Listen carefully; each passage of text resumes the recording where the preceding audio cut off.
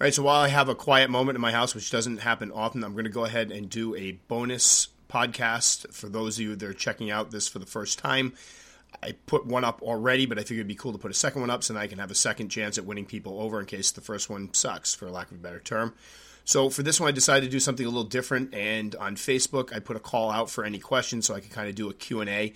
And I know I've had some people ask if I would do a live Q&A at some point, and yes, that's the game plan, but I figure I should get the hang of actually talking into this thing first and get this whole podcast thing down before I attempt something like that, because there is the logistics to figure out, and so far as how to get it live and how to record it correctly, because I've found that you can't just hook it up and record from your microphone. There's some software that you have to make sure it sounds good. So that will be in the future. I will do something live, but again, my house tends to be a zoo, and I'm a little worried about what could happen during a half-hour live production of this. So much between the dogs and my son Kale running around and everything else that it could be a debacle. So for the time being, we're just going to get the hang of it this way. I'll put some questions out on Facebook occasionally, so if anybody wants to join me on Facebook, you can find me under Tom's Big Spiders, and that's the way I'll communicate with people for the time being, and then we will work up to that. So first off, the first question is from Emmanuel Hajek, I believe is how it's pronounced. Emmanuel, if I butchered your name, I'm so sorry. I've been practicing beforehand, and that's my best guess. Hi, Tom. Already asked you a ton of questions by private messages, and you've gladly answered them all, but here is one that might fit the Q&A. How old is the oldest tarantula in your care, and which one was or is it? And that's an easy one to answer. The first tarantula I ever got, we call her the Queen, is a Grammostola porteri, and we got her back in the 90s when my wife Billy and I first moved out. It was one of the first pets we got. I wasn't allowed tarantulas or snakes in my house. That was the one line my mom drew very clearly in the sand, that we weren't allowed to cross. We couldn't have snakes because she was afraid they were going to get out in the house, and we couldn't have any spiders or tarantulas because she was highly arachnophobic. So one of the first things we did when we moved out is start buying snakes and tarantulas. And the first one was the G. porteri. At the time, I believe she was about 4 inches. I ended up buying her off of a Marine who had quite an extensive exotics collection. It was a lot of fun. I went to his house. It was a smaller house in Cheshire, Connecticut. And he was actually showing me a lot of his collection. And I remember he had one venomous I believe it was a venomous snake that he opened up the container to show me, and it had escaped. And he just kind of went, oh, well, I'll have to find that later. And then we kept moving on. So the whole time I was there, I kept expecting to get bitten by this thing. But we bought this 4-inch G. porteri, which we brought home to our first apartment, and I've had her ever since. I still have her. As far as the age, she was, again, good size, young adult when I got her. And having raised a G. porteri, wife, a sling, she's still a sling. I've had her for about 4 years, and she's gone from about a third of an inch or so to now she's a whopping 1.25 inches in 4 years' time. So these guys grow at a glacial pace. So we estimate that this one was probably at least 10 years old when we got it. He had only had it for a couple of years, and it was a wild-caught specimen. So you figure in optimal conditions in somebody's collection, these guys can take several years to reach maturity. And you got to figure in the wild, there's less optimal conditions, less prey involved, more fasting. So at least 10 years old, possibly 12. And we've had her now for about 21, 22 years, I believe. So she is an old tarantula. In fact, it was when we were discussing one day how sad it would actually be when this one passed, because we had her since we'd moved out. She'd been around for the birth of 3 of our children and everything. That's what kind of got me back into the hobby seriously, was when I started looking up possible, not replacements, but thinking about getting some more, so just in case when she passed I'd have something else to have in the collection. So yep, that would be definitely the oldest by far. I have some other ones that are probably 4, 5, 6 years or so, but she's definitely the oldest one we have, and hopefully she continues on for a while. It's kind of staggering how long these things can live. And I know I have many people that will, get frustrated because they'll buy a Grammostola species, and they can take a long time to put on size. When you buy a little sling, when you're expecting to have a big hairy spider, it can take quite a while for it to get there. And I know people can become impatient with them, but the good thing is you're going to have this pet for a long, long time. They're almost like spiders you got to consider putting in your will, because all joking aside, I have tarantulas here right now that could conceivably outlive me. So something to think about when you get your first tarantula, if you pick up a sling or one of the slower growing Brachypelma or Grammostola species. These guys live a long, long time.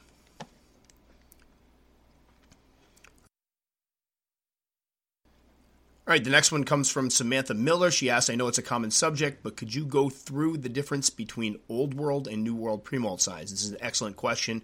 I still struggle sometimes to recognize when my Old Worlds have entered pre-molt.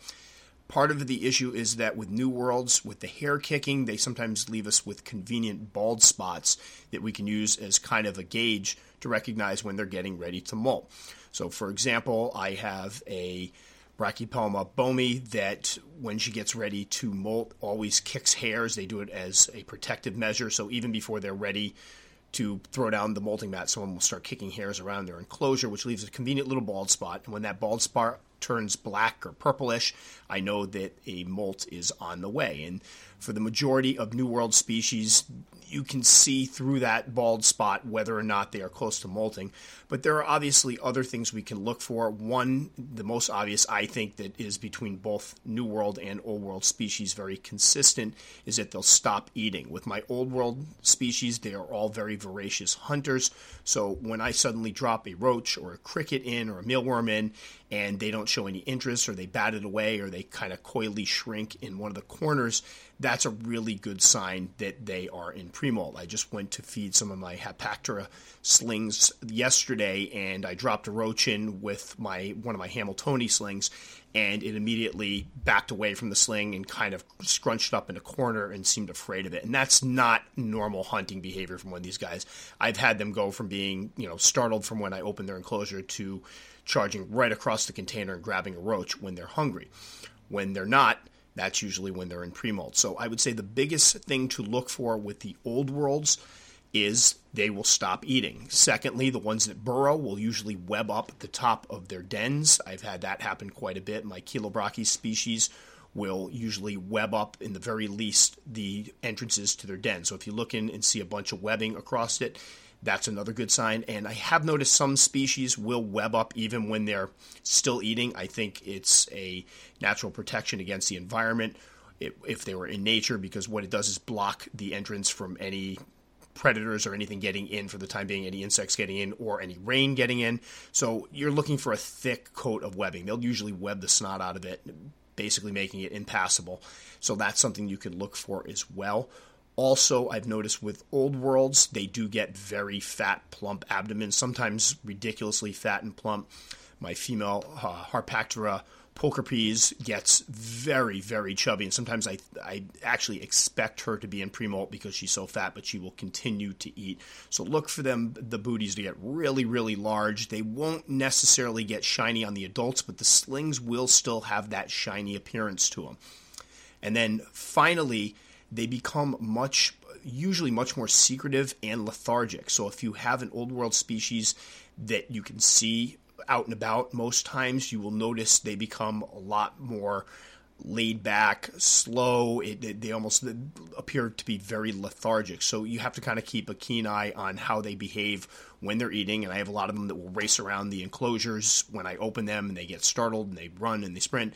And then when they're in pre-molt, they tend to slow down a great deal and they tend to hide more. So that's something to look for. So unfortunately, without the urticating hairs, it does make it a little more difficult to recognize when an Old World species is in pre-molt. And I would even add that with the Old World species, even New World arboreals can be difficult because of the fact that they're a little more difficult. Most of them don't kick the hairs, and they're a little more difficult to spot when they're actually not eating. I have difficulty with those as well. But again, you have to kind of look for the more sluggish, lethargic behavior, and the biggest telltale sign is they stop eating. That's pretty much consistent across the board. So if you're dropping food in and they're not eating, give them a week, try it again. If they don't eat that time, you can probably assume they've entered pre-molt and that you have a molt coming fairly soon. And the next one up comes from Brennan Lee Basala. I believe that's how you pronounce it, Brennan. If I mispronounce it, I'm so sorry. Do you intend to do another communal? If so, which species and why? Yes, I actually do. My dream communal right now would be with the chicken spider, Aranio pollito. It's a Pamphobedius species, and they are quite large, quite beautiful. And I just got 2 females recently from Jamie's Tarantulas. I've been looking for these guys for years. I'd seen them on the YouTube channel Mark's Tarantulas. He's got a great channel, and I'd been admiring his for quite some time, and I finally got some. This is a species that has been observed several times in the wild, living communally, with larger adult specimens, smaller specimens, all seemingly getting along very, very well. And obviously I have the M. balfouri communal, which I'll talk about a little more when I address another question in a minute, which has been the highlight of my tarantula keeping, quote-unquote, career. They're just so fascinating to watch. And these are, medium-sized tarantulas. I can't even fathom what it would look like to have a giant tank with 8 to 9 inch spiders all getting along and exhibiting some of those same behaviors. So that would definitely be something I would look forward to doing in the future. My goal is to breed these females, and when I do, to take some of the slings and raise them together. Hopefully all goes well. Again, although I've seen some amazing behavior from the M. balfouris, and I know that some species are said to be communal, there is always a risk involved, and I would hate to have any casualties. But from what I've heard from a few different people, and I got contacted by somebody on YouTube who had actually spent time seeing these guys in the wild. They had basically discovered them years ago and seen them in the wild, taking photos and pictures of them. They said they all seem to be living together in a group very peaceably. So that would definitely be a species I would love to keep communally in the future. It's going to be a ways down the line. I think my largest female right now is about 4 inches, so she's got a ways to go until she would be breedable. And then, of course, I'm going to have to locate a male and breed him. So it's going to be a couple years down the line, but that is definitely something I would love to see. Talk about a centerpiece of a collection. And again, I'd love to document it much like I did the M. balfouri communal, because I think a lot of people are scared to try the communals because we are taught from day one that tarantulas are very cannibalistic. They don't tolerate other tarantulas, and to see them actually get along well is reassuring and gives people kind of the confidence to go ahead and try their own. I know a lot of people have been trying the M. balfouri communals. I'm not the first person to do it by far, so I can't lay claim to that. I just think that I documented it month by month to show people exactly what they might expect with them. So, yep, I definitely have to go with the chicken spider or Pamphobedius arañopollito as my next communal. Might be a ways down the road, but definitely be doing one of those. And for the next question comes from my buddy Eddie Marquis, who, thanks again, Eddie, for all the support over the years. Eddie's been following my blog and my YouTube channel for quite some time, so it's always good to see him chime in. If you could see any tarantula in its natural habitat, which would you choose and why? And Daniel Edwards seemed to agree that he wanted to hear this one answered. Yes, environment question would be cool. If you could do a field trip, where would you go and what would you search for? Now, again, I need to make it very clear. I barely leave the house. I'm like a hermit. There's a pet store I've been meaning to visit for quite some time that's only like an hour and a half away, and I'm too lazy to drive up there. But we do talk about sometimes like how cool it would be to see certain species in their natural habitat, and I think this one's a really easy one to answer, and the why isn't a very easy one to answer. It would be the Monocentropus balfouri. I would love to see them in their natural environment. They come from Socotra Island, which is a place with a lot of cool plant life. I believe it's got 700 endemic species. And mostly I'd like to see them in the wild because I have, for people that don't know or maybe haven't seen my channel or read my blogs, I do have an M. balfouri communal setup with 9 M. balfouri that I began as tiny slings. They are now young adults with 1 mature male. And I posted a lot of information up to kind of show people that, yes, this is a quote-unquote true communal species. There are some species that will do okay in communals if certain conditions are met. So, for example, you can't give them too much room because if they stake out their own territory, their cannibalistic attributes can come out. Or you have to start with all slings from the same sack and the same size. The M. balfouri seem to be a species that's truly communal where people have luck with them no matter what size they're putting together or how much space you give them.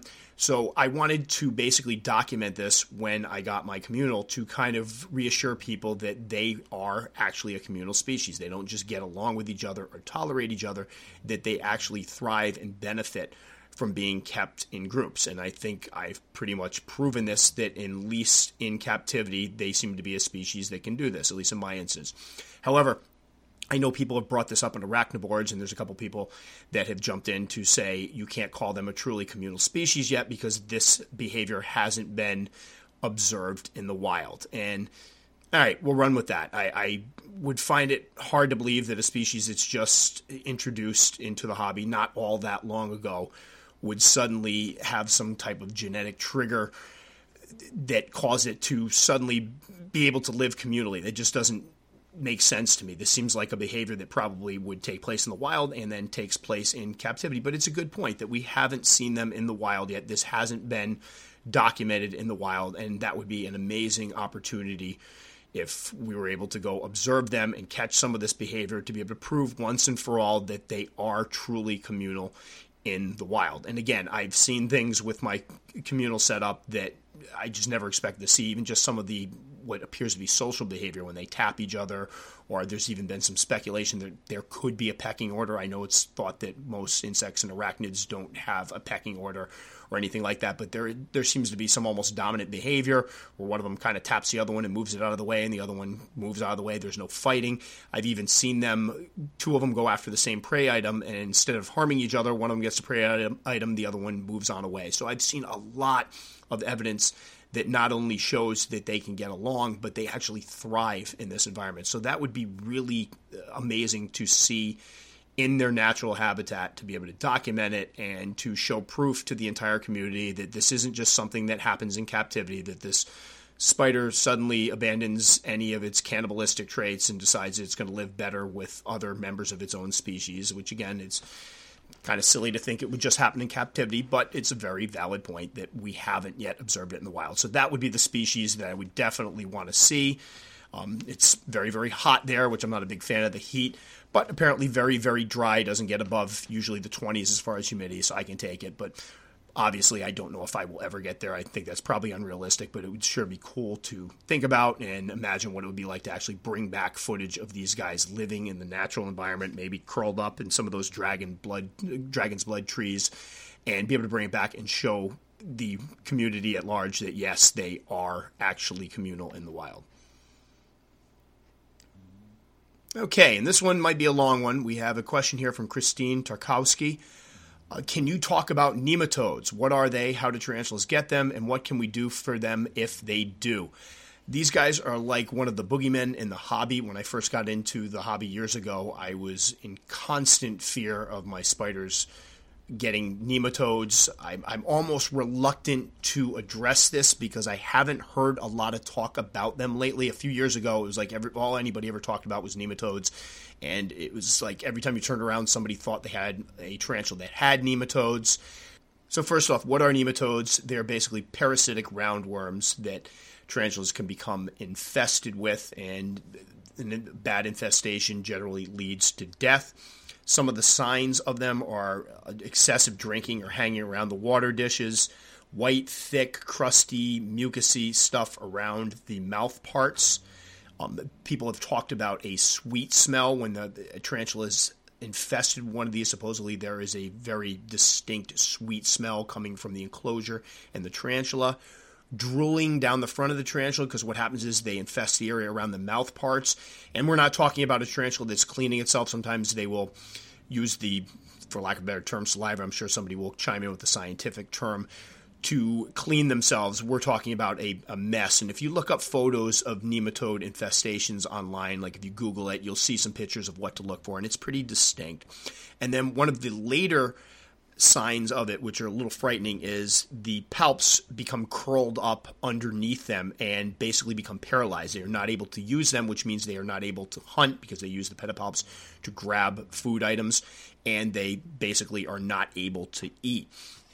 So this is one of the biggest sign that people look for is the stuff around the mouth parts. Now, one thing to be careful of, tarantulas sadly have been known to kind of eat their own feces. I've seen it myself I've had an avicularia one morning that I was getting ready for work, and a lot of times I go around in the morning with a flashlight because I catch a lot of my guys out, and there was white stuff around its mouth, and I immediately panicked. But what had happened is it had pooed on the side of the enclosure, and I don't know whether it was getting moisture out of the poo or what, but it had it caked around its mouth. And yep, gross, But that is not a sign of nematodes. When you see the nematodes, it is almost like a cottage cheesy consistency.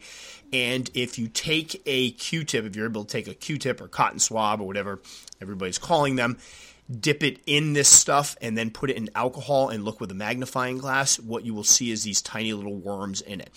And generally speaking, what they think happens is these worms infest the tarantula. They try to get through the mouth parts, but they get in through the book lungs and the anus and overwhelm it, and it eventually dies. So what are some possible causes of it? Well, these are generally parasites that come from wild-caught specimens. Most of the time when you hear somebody say they have an animal infested with them, it was a wild-caught specimen. It was a lot more prevalent in the hobby several years ago, I think, because there were more wild-caught specimens available, especially if you go to a pet store. I've heard of people saying that they've been to pet stores and seen ones that had infestations. So that is one thing to think of when you get an animal that you're not sure if it was wild caught. And again, I try to avoid wild caught animals now. The majority of them are being bred, if not in the United States. We import them from Europe, so try to get captive bred specimens. But if you do have a wild caught specimen, you probably want to quarantine it for a bit, observe it, make sure it doesn't have any of this stuff. I like to stick them in a shelf by themselves for a little while and just give them some time so I can observe, make sure none of these signs show themselves. But other possible ideas surrounding where these nematodes come from, one is substrate taken from outside. There are obviously good nematodes that are in dirt and substrate that people might grab, but there has been speculation that people that take dirt from outside could be unwittingly bringing these in and infesting the spider that way. So I won't get into the whole argument. There's still a big debate about whether you should use substrate from outside or not. I know a lot of people overseas do it with no problem. Things I worry about is parasites and any type of somebody sprayed pesticides or things of that nature. You'd never know. And then whether or not you should sterilize the substrate before you use it. There's another big argument over some people like absolutely throw it in the microwave, bake it, kill anything that's in it, and other people say it's useless because it just gets contaminated again. I'm not opening that up right now, but it is thought that they could possibly come in from unsterilized substrate. Another thought process is that they come in from feeder animals like crickets mostly. This would be a bad one because a lot of us use crickets, and you would like to think that the people that sell them know that their crickets are nematode free. Again, it's speculation, and again, I have to point to this, the nematodes being kind of a boogeyman, meaning people kind of blow it up, I think, sometimes out of proportion. It creates a lot of fear, but there aren't a lot of answers to the questions we have. So again, a lot of this is speculation, but they have been seen in, I know, hissing cockroaches. People have seen them infested in those, so it is a possibility that they could come in on infected feeder insects. You feed them to your tarantula, and it becomes infected that way. And then a lot of times when you hear folks talking about the nematodes, what comes up is forward flies, and there's, again, speculation that they could possibly hitch a ride on forward flies. They kind of buzz around. They can go in and out of enclosures, and anybody that's had them knows they can, start with feeder insects, or if you forget to remove boluses or dead prey from a tarantula enclosure, you can get these guys. And one of the ideas was that they get infected and then transfer them over to uninfected tarantulas. And this was, I believe, one keeper that had a wild-caught specimen that showed signs of having nematodes, and after that specimen passed away, I believe he might have euthanized it, he noticed that it showed up in a couple of his captive-bred ones that shouldn't have displayed any of these signs because they hadn't been anywhere near this thing. And his thought was that he had seen forward flies around his collection and they possibly could have been brought over. But again, nematodes is something that we don't completely understand. We do figure that they probably, the majority of them, come from wild-caught specimens. It's something that they have to put up with in the wild. And obviously it makes sense that they could be transferred over to healthy captive-bred adults, whether you're using, container, if you're not sterilizing containers and you're putting other spiders in there. There's a lot of discussion about whether or not you should throw away substrate. If you're keeping a lot of tarantulas in close proximity, I guess it's possible that if you had flies or gnats, they could hitch rides over. I'm not sure how the whole thing works, but that's the general theory. And again, you don't hear about this very often, and I don't think it's prevalent, but because tarantulas are so unexpressive and because we really don't know about them, a lot about them medically and some of the biological aspects of them, that when they get sick, we're just kind of left to guess what killed them. So like DKS is a great example. For a while, everybody treated it like it was just a disease unto itself, like having a heart attack. but it's actually symptoms of, it could be symptoms of a lot of different things, including being poisoned by pesticides, chemicals. They thought that, molds could cause it or some fungi. There's a lot of different things that can cause DKS. And I think with nematodes, people freak out because they hear, and again, it's scary and it can happen. I'm not saying it can't happen, but it's just not as prevalent as people seem to think. The idea of these parasites infesting and killing an entire collection is pretty horrifying to most keepers. Now, there is an article, and I'm going to put a link to it in the description of this podcast. It's called Nematode Worms by Guy Tansley. And after doing a lot of research on forums and reading about people's experience with them, he did write a pretty interesting paper where he comes up with an idea of how to get rid of them, and again talks about some of this information. As far as killing them, there's certain chemicals that you can supposedly use. I know on one forum, I believe it was a gentleman from Russia, said there were a couple medications over there that are over the counter that you could mix together and use to clean the tarantula out and get rid of the nematodes, and they had success with it, and I will try to link to that as well in the description. But I do think somebody came forward and said that in the U.S. these would be prescription drugs, so that's going to be an issue over here.